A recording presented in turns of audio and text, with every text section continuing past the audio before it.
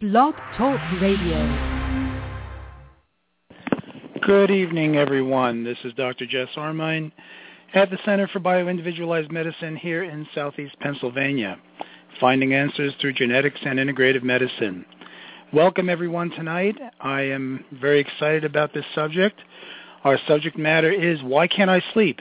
Insomnia, the scourge of the 21st century.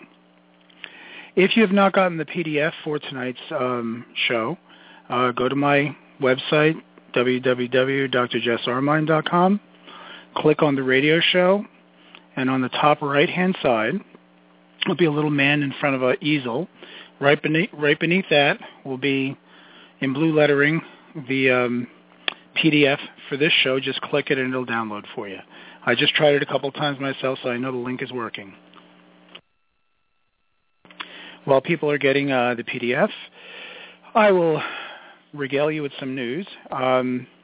We have been working diligently on the certification course in bioindividualized medicine that will be geared towards healthcare practitioners so they can learn and do what it is Sean and I do, and Dr. Ben and so forth. But we are toying with an idea, and I'd like some feedback on this, of opening the course or having a separate course that's not as technical but very informative for lay people. And that course would not cost, would be a fraction of the cost for a healthcare provider. So if I could get some feedback on that, if you guys would really like to know more about bioindividualized medicine and how we look at cases and how we solve different things, I would be happy to include that in my activities in my spare time. And then, of course, you would say, what spare time does he have? Because I don't have any. It's true. Ask my cat. He's very upset with me. So how about we dive in slowly but surely, and let's define insomnia. According to the Journal of Clinical Sleep Medicine, insomnia has been thought of both as a symptom and a sign. But for right now, we'll use this diagnostic criteria for insomnia: difficulty falling asleep or staying asleep, or non-restorative sleep, waking up tired. This difficulty would be present despite adequate opportunity and circumstance to sleep, and that's important. This impairment in sleep is associated with daytime impairment or distress. If you're walking through the day like a zombie, you have the problem. And it occurs at least 3 times a week and has been a problem for at least a month. I don't think there's a person out there that hasn't had some transient insomnia at some time. But the clinical insomnia is kind of ongoing. According to the 1991 National Sleep Foundation survey, the total prevalence of insomnia is around 30 to 48% of everybody. I kind of think it's a bit higher than that. And again, they talked about the symptoms of insomnia: difficulty initiating sleep, difficulty maintaining sleep, waking up too early, and in some cases, non-restorative or poor quality of sleep. You know, insomnia is not just a problem of whether you can sleep or not. There's a lot of consequences to not being able to sleep. In women, insomnia is more prevalent at both the onset of menses and menopause, according to the DSM-4. And there are a ton of comorbid medical disorders. The word comorbid means that associated medical disorders. The fancy word is comorbidity. These include psychiatric disorders. Working night or rotating shifts will represent a significant risk for insomnia, and I can attest to that because I worked nights for a lot of years, and believe me, it messed with you. Realizing that those things by themselves don't cause insomnia, but are precipitants of insomnia in individuals who are predisposed to this disorder. In fact, chronic illnesses are a significant risk for insomnia. It's estimated that the majority of the people with insomnia, almost 90%, have an increased risk of getting these comorbid medical disorders such as conditions causing hypoxemia, sleep apnea, and dyspnea, difficulty breathing, gastrointestinal problems, pain conditions, and neurodegenerative diseases. These mess with the circadian rhythm, okay? A lot of times this is the cause of restless leg syndrome, periodic limb movement disorder. You notice how the medical guys just have a name for everything? They don't have a cure, but they got a name for everything. And sleep-related breathing disorders, snoring, sleep apnea, and so forth. Okay? Also, and this is very, very important, that the most common comorbidity associated with insomnia are psychiatric disorders.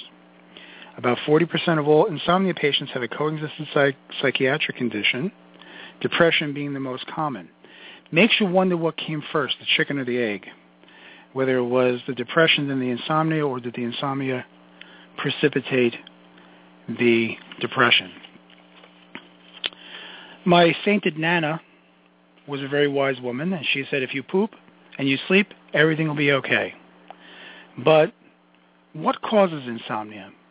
Before we dive into the sleep-wake cycle, which is a little complicated, let me put it to you. I'm 57 years old. And I remember when I was a kid, the only things that were open on Sunday were the bakery and church. And there were no convenience stores that were open 24/7. The TV had a few channels, but it just simply turned off at midnight. They just stopped programming.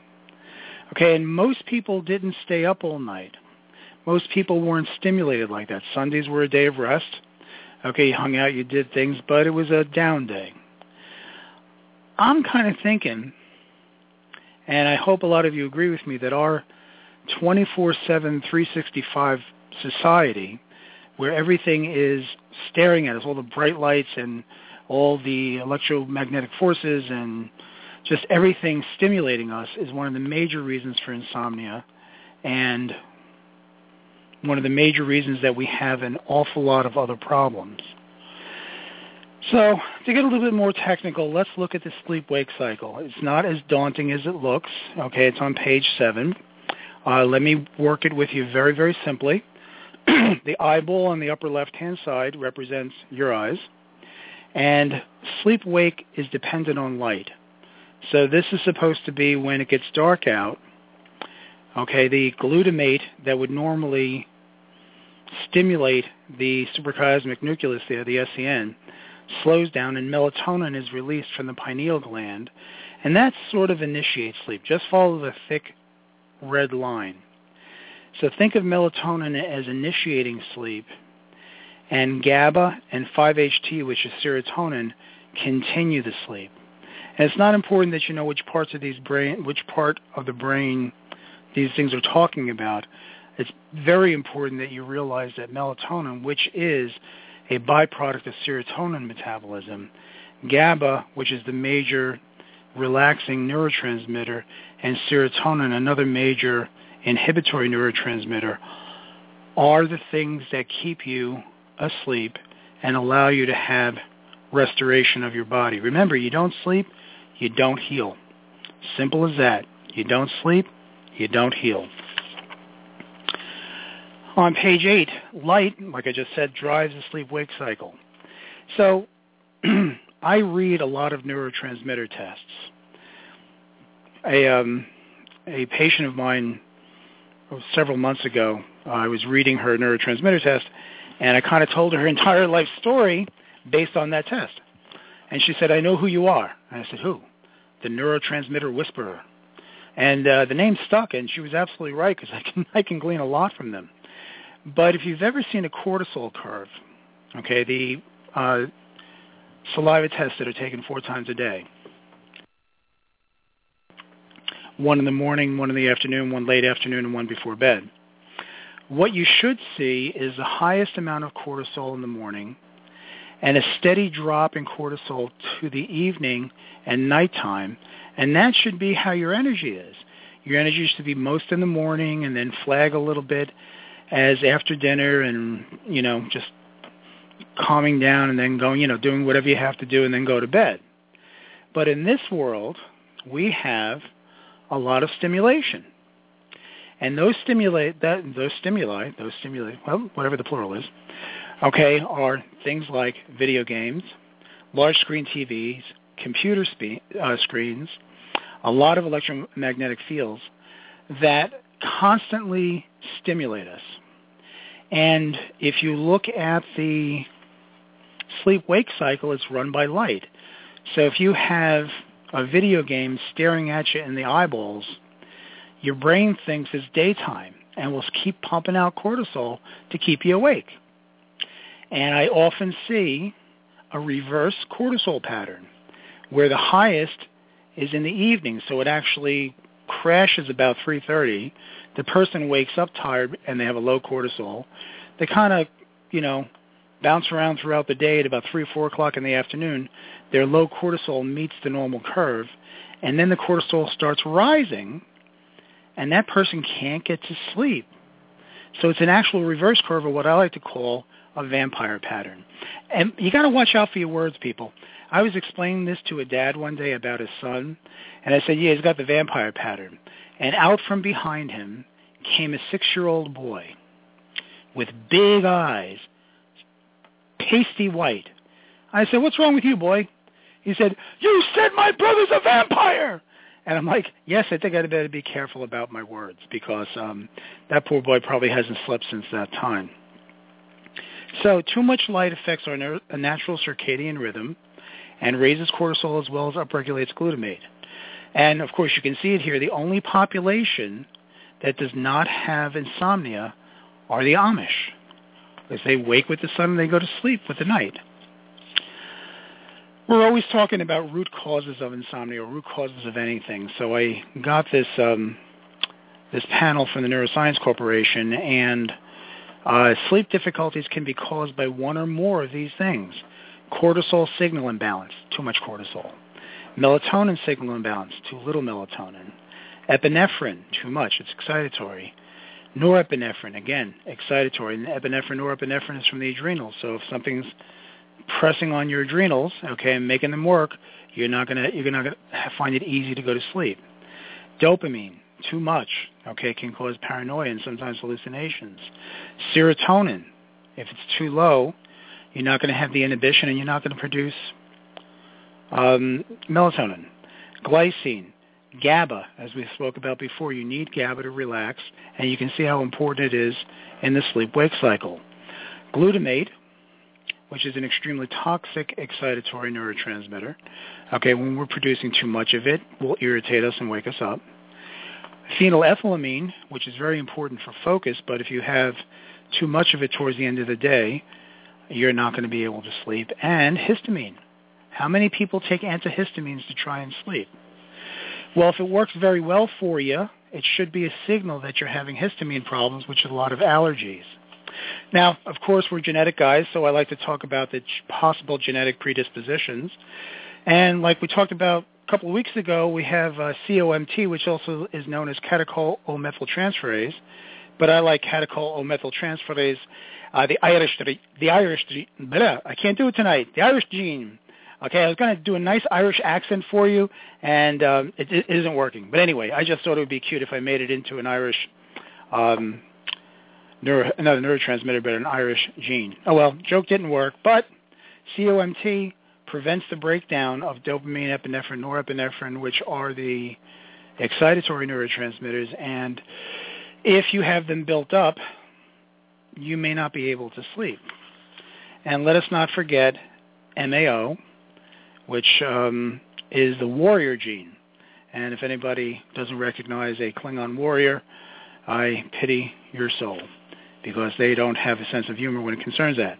But remember, MAO also breaks down the excitatory neurotransmitters, and if you have polymorphisms in COMT and MAO, that could be a good reason why you upregulate or why you can't let go of anger very easily.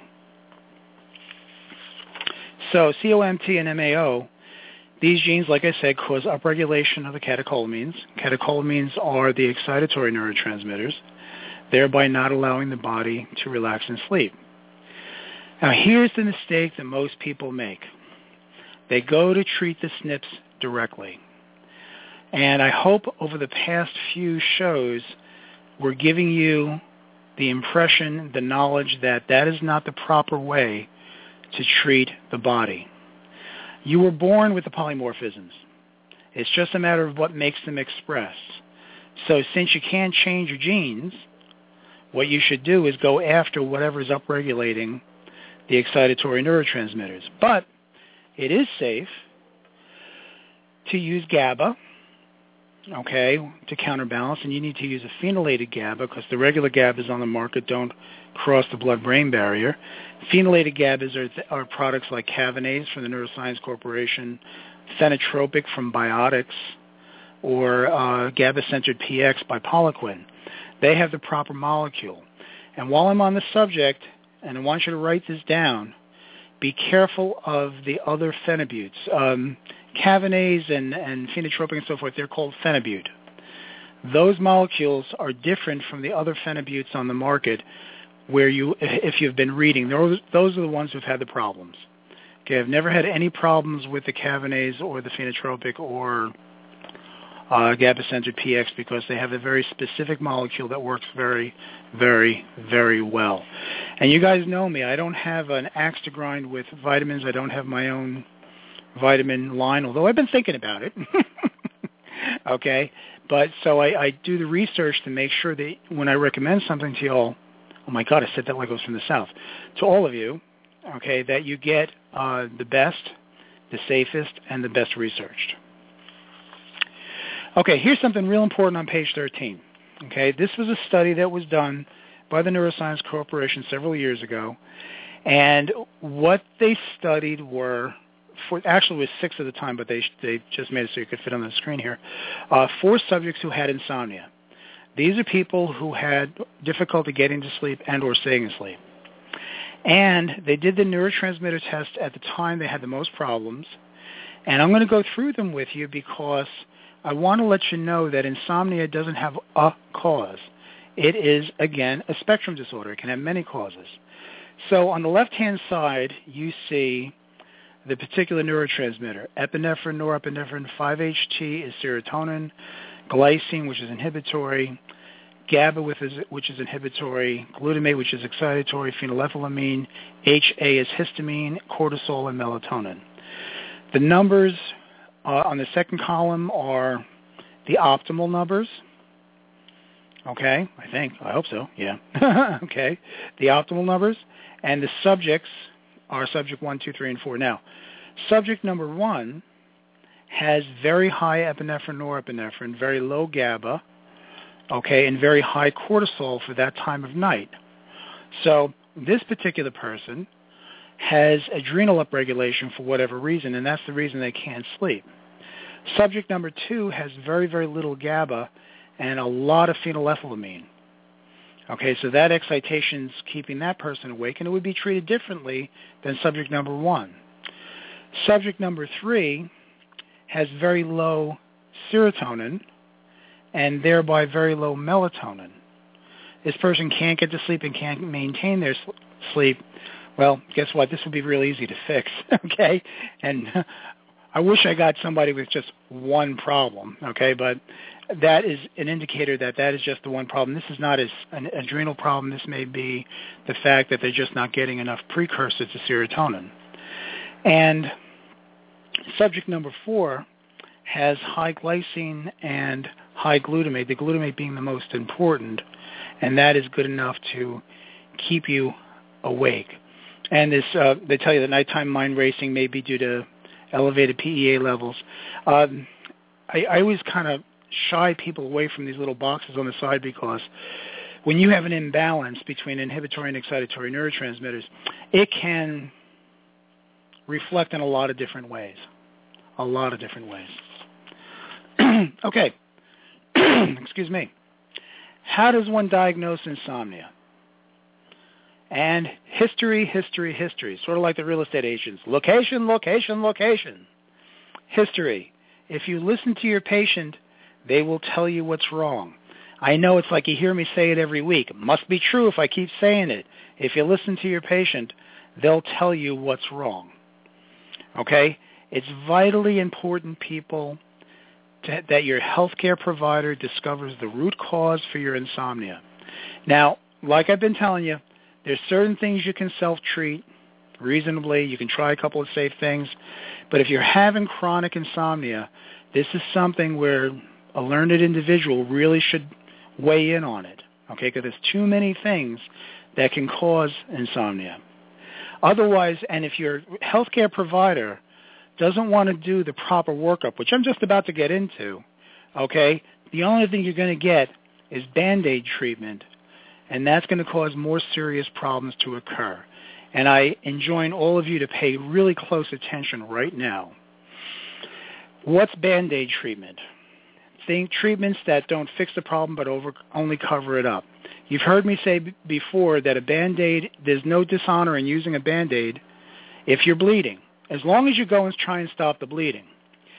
Most sleep medicines were created, and if you read about them, they're only supposed to be used for about 2 weeks. How many people do you know that are on Ambien or Lunesta on a consistent basis? Okay? Well, let me tell you why that's bad.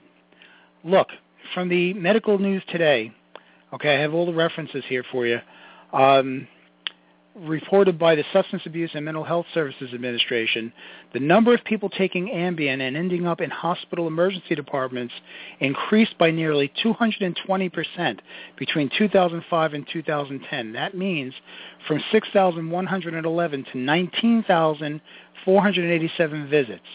And this is visits to the emergency room. This does not include people waking up, doing stuff in the house, cooking, okay, getting in their car, driving, finding themselves somewhere they don't know how they got there. These are sedative-hypnotics. It's not the sedative portion, it's the hypnotic portion, okay? And besides, they don't even provide proper sleep. And long-term use can be quite dangerous, especially in the elderly. How many people walking down the stairs that are going to slip, okay, fall down the stairs? Those aren't included in these statistics. According to RX List, which is, one of the internet places you can go to find side effects, the benzodiazepines, Valium, Ativan, Xanax, and so forth, which are often used for sleep, have side effects of drowsiness, dizziness, loss of coordination, headache, nausea, blurred vision, change in sexual interest/ability, constipation, heartburn, change in appetite. Okay? And let me tell you a little secret.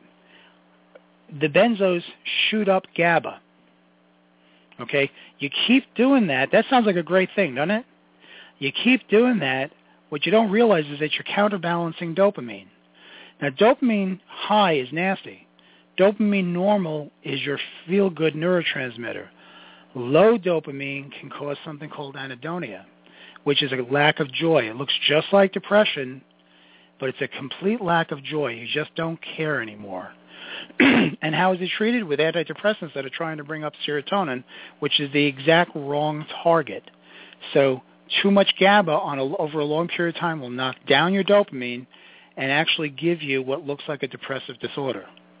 And you know something? Some of the natural substances aren't as safe.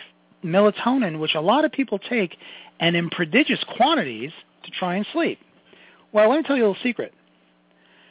Melatonin can give you daytime sleepiness, dizziness, headaches, sometimes abdominal discomfort, mild anxiety, irritability, confusion, short-lasting feelings of depression.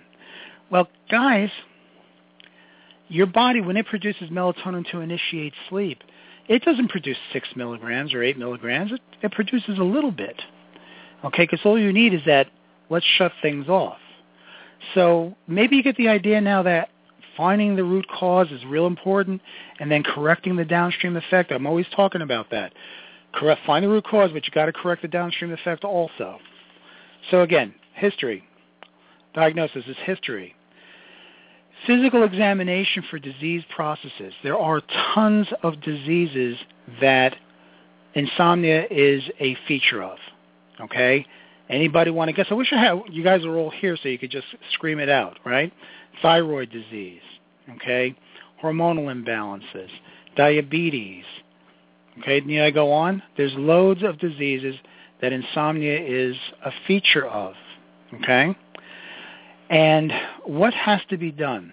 First, there should be at least a laboratory. If insomnia is identified according to the criteria we spoke of before, your healthcare provider should be doing at least laboratory assessments for the most common imbalances.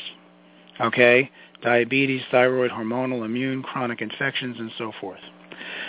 There are urine neurotransmitter and saliva neurohormone assessments for adrenal function and neurotransmitter imbalance. You've heard me speak of them. Okay? Assessment of the GI tract for leaky gut syndrome and dysbioses. Well, guess what? If you have a rotten gut, that sounds rot gut? No. If you have a leaky gut, okay, you're going to have a lot of immune upregulation with everything that you eat. That equals a lot of histamine. That equals a lot of excitation in that system. You might not be able to sleep. And, of course, a review of the epigenetics for possible biochemical pathway anomalies. It's always, always helpful to get an idea of where things can crash. You know, I'm talking awful fast. I hope I'm not losing anyone. Okay? So think about it. If you have insomnia or if a loved one has insomnia, what kind of workup, if any, has been done? It's vitally important. If they've been given Ambien or Lunesta and on a regular basis, okay, they may look like they're sleeping, but is something else going on? If you've cleared out everything, then believe it or not, natural remedies, if you know which ones to use and how to use them, and there's more than what I've written here, are really appropriate and work very well.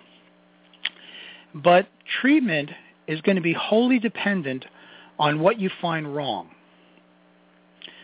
Really, it never hurts to follow Brother Occam's razor from the 14th century. Does anybody remember who Brother Occam is? Had a philosophy that essentially said, and I can't pronounce this, entia non stunt multiplicanda, praeter necessitat. That's supposed to be Latin, I guess. Anyway, when you have two competing theories that make exactly the same predictions, the simpler one is the better. Brother Occam was really big on saying the simplest reason is usually the one. And in our day and age of specialization, I talk to people several times a day, and they're going all over the place with all these esoteric, constructs. And I'm saying, well, how about we get back to basics and give your body what it needs to heal? And it's like news. And it's not news to them. It's news to their practitioners.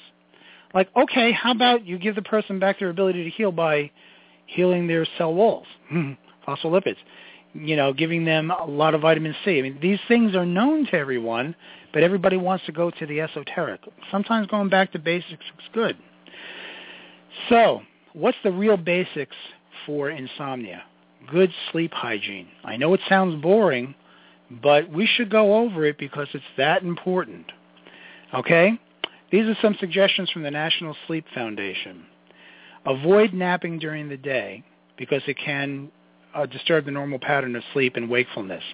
For some people, it's a problem. For some people, it's a necessity, napping. Avoid stimulants such as caffeine, nicotine, alcohol too close to bedtime. Okay, well, alcohol will put you to sleep, but as it metabolizes from ethanol to ethylaldehyde to ethylcrinic acid and to carbon dioxide and water, lots of times it gets stuck in the aldehyde stage. Anybody who's been my patient, we're always talking about aldehydes and the NAT2s and so forth, but remember, the aldehyde from alcohol is only one carbon off formaldehyde. So remember that smelly, gunky substance that you would preserve the worms and the frogs and whoever in school before you dissected them? Yuck. That's what's in your brain. It's just another carbon. It's not going to make it any sweeter. Okay, so guess what? That starts irritating the brain. So if you've ever really tied one on and you wake up at 2 o'clock in the morning, you can't go back to sleep, that's the reason. Okay? Exercise is good. Not too close to bed. I don't think it's a great idea. And it should be done in the morning or late afternoon. But relaxing exercise like yoga, anything Tai Chi, anything that brings you in connection to the universe is a beautiful thing, and you'll rest. Food can be disruptive before sleep. Large meals are disruptive before sleep. There's a lot of people with hypoglycemia that wake up in the middle of the night either in a sweat or with nightmares and really do require a protein snack closer to bedtime so that their blood sugar doesn't drop overnight. Okay, but a large meal is probably not a good idea, especially if you're experimenting with various spices and so forth. And I've been known to do that. And don't forget, people, that chocolate has caffeine. I know that's sacrilegious to ladies who like their chocolate at certain times, but I won't get in your way if you don't get in my way. Okay. Okay. Ensure adequate exposure to natural light. It's important that you don't spend the whole day inside, especially under fluorescent lights. If you can get natural exposure, you can reset that pineal gland, which is what runs your circadian rhythm. Establish a regular, relaxing bedtime routine. Okay, sometimes this is not possible. Try and avoid emotionally upsetting conversations and activities before trying to go to sleep. Don't dwell on it or bring your problems to bed. Well, easier said than done, I realize. Another good thing, associate with your bed with sleep or sex. It's not a good idea to use your bed to watch TV, to listen to the radio, to read. Kind of depends. Sometimes when I was married, the big master bedroom was the meeting place for all the kids and wrestling matches and so forth. I don't think I would have given that up for anything. But it is important that you make sure the sleep environment is pleasant and relaxing. The bed should be comfortable, the room not be too cold or too hot, and certainly not too bright. Now, talking about natural treatments for insomnia, and I'm going to get to your questions because we're going to have plenty of time for questions. Okay. Again, this is wholly dependent on what is wrong. If you identify what the issues are, like the one person who had adrenal issues, the one person who has serotonin issues, if it's an adrenal issue, you can use, either high-dose rhodiola and phosphatidylserine. There's lots of things and go after while you're going after the root cause of that.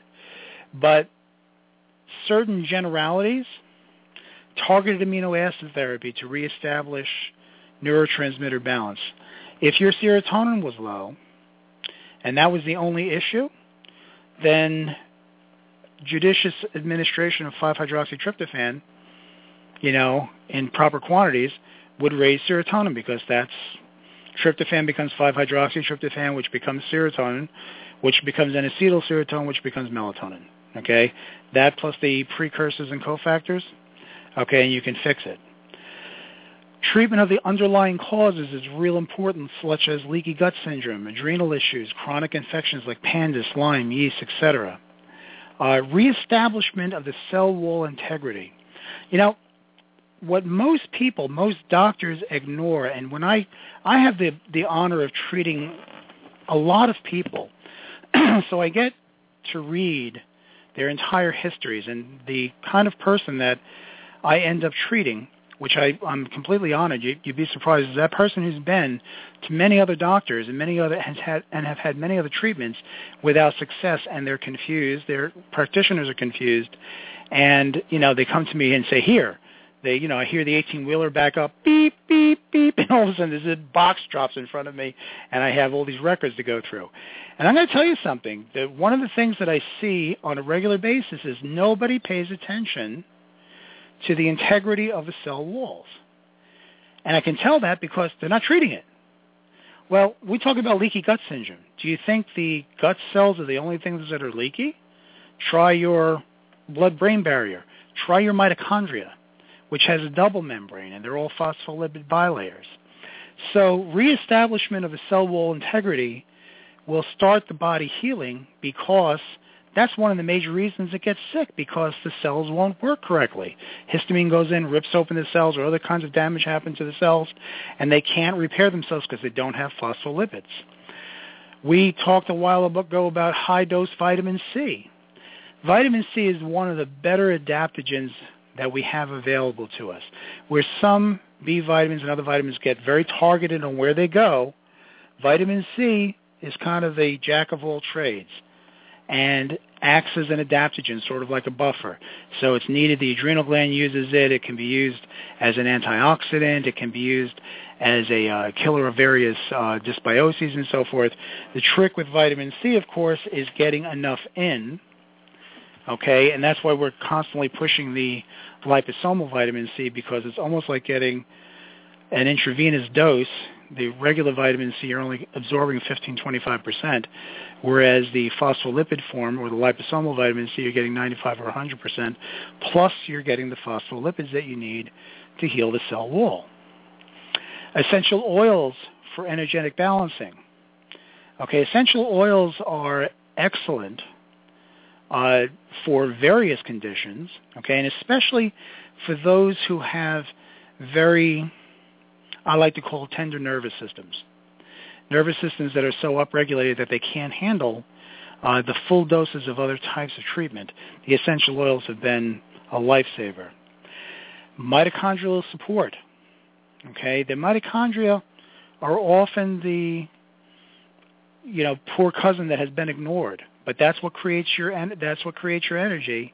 And we talked a little bit about it in the past couple of episodes, how important it is and why it's been ignored, because the medical establishment and other researchers have not researched it well enough, or aren't cognizant of the fact that we can do something very significant for mitochondria at this stage of the game.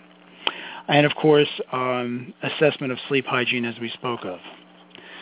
Simply put, people, your healthcare practitioner should look at you as the individual that you are, not as the insomnia patient, but look at you as a whole person and treat what they find wrong. And it may sound trite, but a lot of healthcare practitioners, for good or for bad, for on purpose or not, are beating around the bush, and people continue to suffer. So, as you know, what we do here at the Center for Bioindividualized Medicine is exactly that.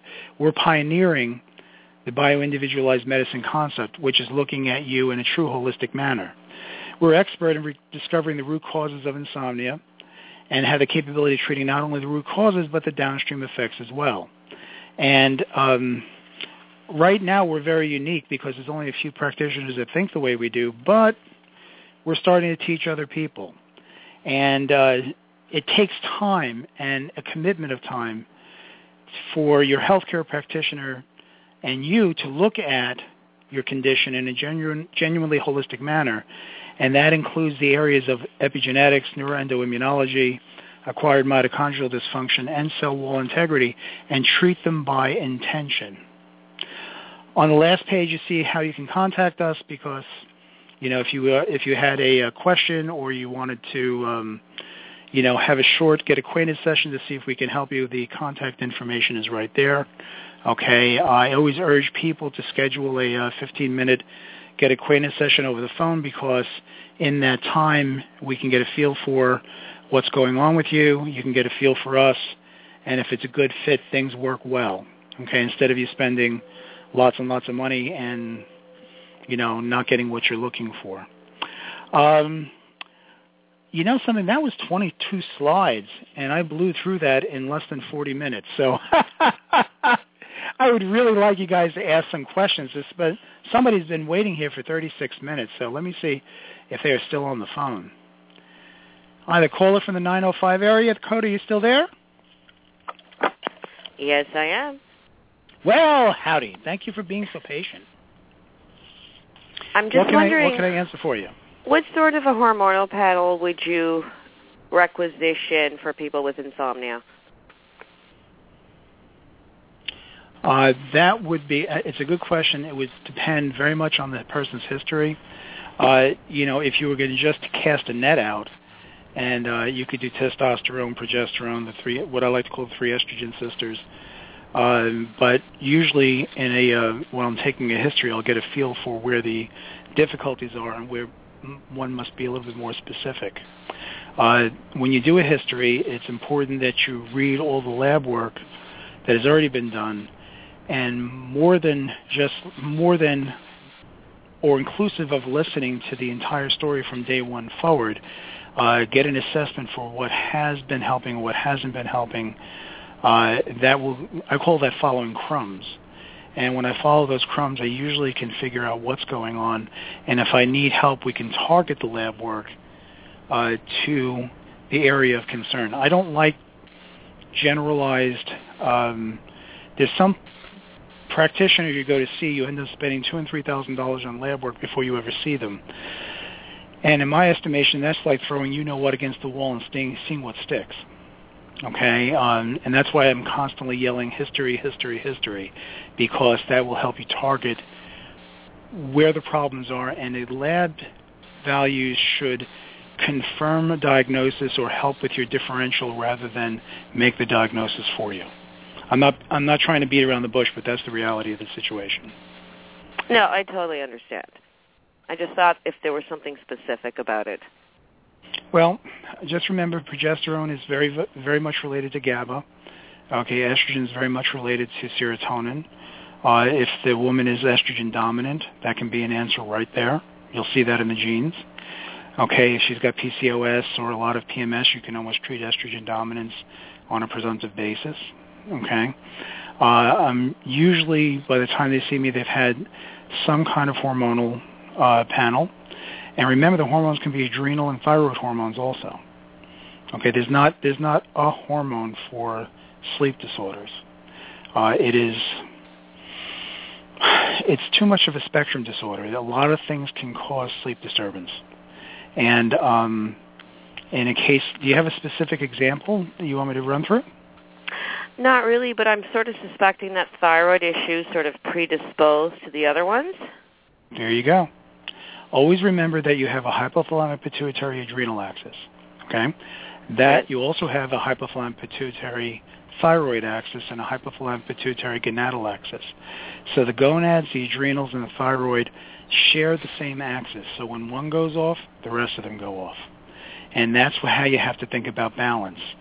It's like when I treat a menopausal woman. Menopause is a normal phenomena. I know. I hope nobody's outside with a stick. But it's a normal phenomena. What takes over the creation of the sex hormones as the female gonads from 35 on start becoming quiescent? The adrenal gland and its production of dehydroxyepiandrosterone. Okay, that will become the female sex hormone. So a lot of times I'm treating an adrenal problem instead of treating the menopause with hormones. And that's the proper way to treat it because guess what? That's where the problem is. That's how I'm seeing it. I'm glad we agree. Can I answer anything else for you? Just to get the testing done. Be happy to help you if you like. You know, I can't treat over the phone, obviously, over the radio, but happy to answer any other questions. Just give me a call. Okay? Thank you. Thanks so much. Bye-bye. Bye-bye. Hello, this person. Hello. And how are you this fine evening? This is Dr. Armine. I'm good, thank you. What can I answer for you, dear? What do you do with people who have so-called congenital adrenal hyperplasia late onset? Can you say it again, please, slowly? Congenital adrenal hyperplasia. Okay. Specifically the 11-dehydroxycortisol gene, and it doesn't break. I guess it does. That part of the cortisol pathway doesn't work, but it's late onset, postmenopausal, and all of a sudden, what you just said makes sense because all of a sudden, women that all of a sudden have this, their 11-dehydroxycortisol is sky high with all the male androgens. So, you know, they want to give me hydrocortisone or prednisone or little things of dexamethasone, and I keep reacting. And I've also had 2 head concussions, so I know they've kind of been in play all my life. So where does this come into play with treating it? Well, your point is very, very well taken. Your question is an excellent one, and it's a complicated one, but let me tell you how I would think about it since you've obviously had a very good endocrinological workup, okay? The way I tend to think about things when they're late onset is I start going backwards and I start seeing what set things off, okay? What cascaded, what snowball that ended up in what's happening now? Okay, and that's where you find the answers, in my opinion. If you go backwards in that person's life and you start seeing, I'm just going to make some stuff up, okay? Yeast infections topped off by parasitic infections, topped off by, being floxed by, fluoroquinolone antibiotics, and you start seeing a pattern of dysfunction, especially immune dysfunction, okay, you're not going to change that by throwing hydrocortisone at it. You may treat it acutely. Certainly you don't want the person to be in danger. If their life is in danger, you have to treat things acutely with medications. But from my point of view, I'll go backwards and say, okay, what started up regulating this lady's system? Okay, because the end result was an expression of a genetic predisposition. Right. Okay, you were predisposed to this, but something had to set it off. And it wasn't a thing. It was a series of things over time. Otherwise, it would have happened very early in your life. Or it would have happened like when you popped out of the womb because it's congenital. So if we go backwards and start correcting things that we found wrong that would have reasonably led to this immune upregulation that eventually became an immune dysregulation and then set this in motion, we'd have our best chance to reverse what happened. Now, I realize I'm speaking a bit generally because I'm not looking at all the numbers and so forth and so on, but that's the way I would look at it, and that would be the thing that you weren't being afforded. Okay, the medical people will treat what they find wrong with their armamentarium. Okay, right. So they're going to be looking at you with the various steroids. And sometimes that's necessary, but even when you're taking steroids or you're taking psychotropic medicines, there's ways of minimizing those things. Okay, I have lots of psychiatrists refer to me, and what I do is balance the neurotransmitters to the best of my ability and then let the psychiatrist, who's a psychopharmacologist, slowly decrease the medications the person is on. And guess what? Side effects are based on dose. So a lot of times people can be taken off certain medicines because they were put on it for the side effects of other medicines. And there's nothing like having somebody, sometimes it takes about a year, coming in with 6 or 7 medicines and feeling horrible and being maintained on 1 or 2 medicines, successfully, and then they can enter life. So it's kind of your point of view. But that's the way I would go about it, and that's, insomnia is a side effect, but I'd be looking for the set of things that started the ball rolling and what that snowball picked up along the way. Well, my daughter, who's only 19, has also been diagnosed with it, and they put her on dexamethasone, which as you know, it's a very, very, very small amount.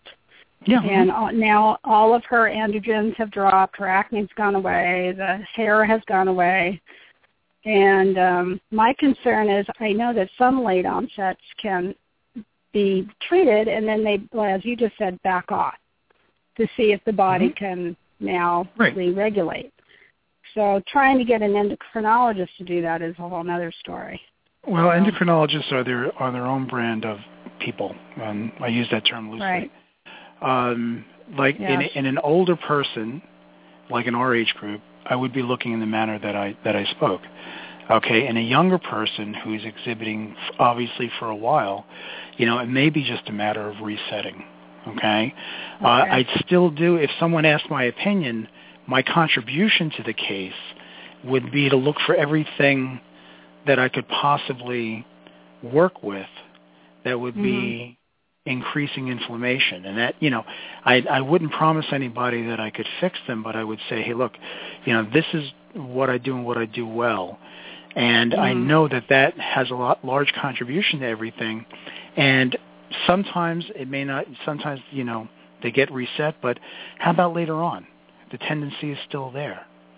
Okay? Right. And if you learn that, and I'm going to sound stupid now, I learned that gluten and dairy are a problem that really creates a lot of immune upregulation. If you knew that, you wouldn't do it because that would lead eventually to you getting this thing back. Okay? Yeah, she's already gluten-free and all that. Good. But like I said, that's the way I would think about it. And something that's going to serve her in the long term.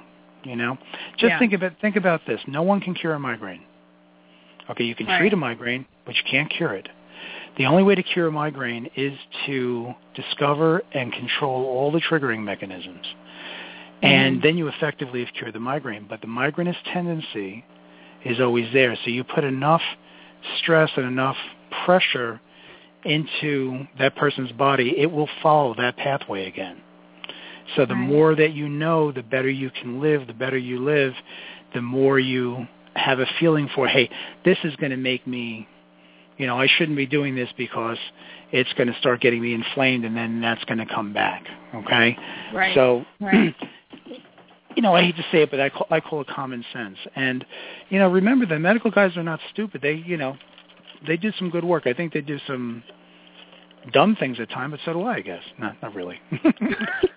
So do we all.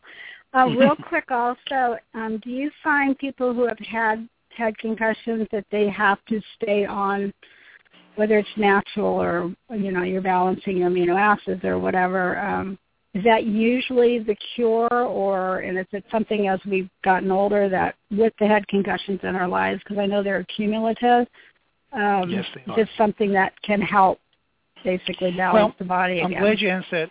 I'm glad you asked that question, because I've recently had a few head injury cases, and the one that was the most prominent was a young gentleman. I think he was 19. Typical head injury, and in my office, and this is a very unusual thing, I was talking with him and his mom, and I gave him 3,000 milligrams of liposomal vitamin C, and I just kind of handed to him some water to drink it. He said, "What is it?" I said, "Just drink it. I'll smack you." You okay? About 10 minutes later, he said, "You know something? I'm feeling better." And I said, He said, "It's got to be placebo." I said, No, it's not placebo, because you didn't know what I was about to do. Okay? Now, I started him on high doses of liposomal vitamin C, which was not just the vitamin C, but those phospholipids I was talking about. Because in my history, I realized that nobody had given him anything to help heal his cells. Okay? Right. Remember, the brain cells are working. They're just not working at peak efficiency. And I will tell you this, because I have proof. The person who referred him to me did a QEEG, and then a month later did another QEEG after I was treating him, and there was a vast 75% improvement in the EEG, okay, and the kid showed consummate improvement in his mentation, in moods, and so forth. So, you know something, it's worth, I know head injuries are tough. Trust me, I have a complete, my heart aches for them, but it is worth a look-see. It's worth a trial of some of the crazy things that I know to do, okay, because all I'm really doing is giving that body back its ability and the material to build itself again. Does it always happen like I just said? No, that was an anomaly. Okay, it was a nice anomaly. I felt pretty good about it. Okay, but the fact is that this boy, I can now look at him and say, okay, you're going to have a life. Okay, and I've seen him a couple of times since, and he's doing phenomenally in college. Okay, but the body is simply intricate and intricately simple, and until the day you die, it will constantly try and heal itself. So let's not argue the fact, and let's have a little common sense and give it what we know it needs to heal. And ergo, the bioindividualized medicine paradigm. We look at all these things. All the things I look at are, let's get rid of inflammation, let's heal the cells, let's make sure the mitochondria are working, and healing it by intention. By intention means we absolutely look at it and we just didn't do it because, it was an accident. Okay, and these are the things that over time, because I've been a healthcare provider for 37 years, that I've seen not being handled. And that goes for head injuries and everything else. There's very little absolute destruction in there. There can be some scar tissue, some cicatrix, that kind of stuff that can cause problems. But there's very little absolute destruction in there. There's lack of function, lack of perfusion. That's why hyperbaric therapy works, okay? And you can support that with, giving the body what it needs to heal, especially if you can cross it through the blood-brain barrier. Right. Okay, thank you very much, Dr. You're most welcome. Thank you for your question. Take care. Okay. Bye-bye. Okay. Bye-bye. Guys, we got about 5 minutes left. Anybody would like to ask a question? I'm looking at the chat room here, and I'm seeing a lot of people with big smiles on their faces. You didn't know I could see it, did you? So here's the bottom line is that regardless of what the disease entity, if you want to call it a disease entity, whatever the issue is, okay, what we're trying to do and what we're being very successful at is getting back to basics and trying to get the body to heal itself by giving it what it needs to heal and taking away what has been blocking the healing. And that's what the genetics are about. They give us probabilities. Okay, that's why we look at the neurotransmitters and the immune system and the hormones, because those organs have receptors for the other systems' organs, and they're constantly chattering to one another. So we know that if one's off, the rest of them are going to be off. Okay, with a good knowledge of, physiology, you can, pretty well figure out what somebody needs. Okay, and then the most important thing, aside from knowing about, the cell wall and mitochondria and so forth, is to work with somebody who is going to listen, okay, who is going to follow up. Okay, I know I've been accused of being late on things and so forth, but it's because, unfortunately, in case anybody doesn't realize that I am human, although some people, my ex-wife would probably argue that point. But that's why we're trying to teach other healthcare providers and lay people about this, because guess what? You guys are smart, okay, and you should demand this level of care. So, yeah, okay. It's 3 minutes. Has anybody got a question out there? Okay, the biggest problem with me sitting in here in this room by myself is I get no feedback. Okay, this is what I'm going to ask of you. Okay, I would like to get some emails of subjects you would like to hear about. Okay, I have several things that, I like to talk about, but I would like you to tell me what you would like me to talk about, or if you have a suggestion of who you would like to have on the show. Okay, whether that be a particular physician or a group, concerning a particular condition, I would adore hosting that. Okay, and remember that if you have a question, if you think that, or have a question of whether I can help you or Sean can help you, just contact us. We'll schedule you for a complimentary 15-minute get acquainted phone session, so you can ask your questions, and we can tell you what we could think about doing. Okay, my contact information is on the last page, okay, or on my website, as is Sean's. Well, if nobody has any other questions, I think I'm going to sign off for the night. I really appreciate your support. Okay, I'd really love to hear your commentary, good, bad, and ugly. Don't be afraid to yell at me. I'm Sicilian. I might come back after you, but it's okay. All right, we can still stay friends. But please, there's a world out there suffering. Okay, and we have an opportunity to help that, to really make a difference from the grassroots level and from the higher up. So give me a hand. Work with me. Okay, let's get this word out. Let's make sure that the people who are suffering or don't have to, know that they have an advocate. Okay, and that advocate is you and I. Okay? So listen, I'll see you guys next week. I'm sorry for the mix-up yesterday, but we had a snowstorm. We're waiting for another one tonight. Hopefully next Monday we'll just start up again, okay, unless we get another blizzard. Okay? You guys have a good night. This nice British lady is trying to tell me it's almost time to go. Good night, everyone. God bless.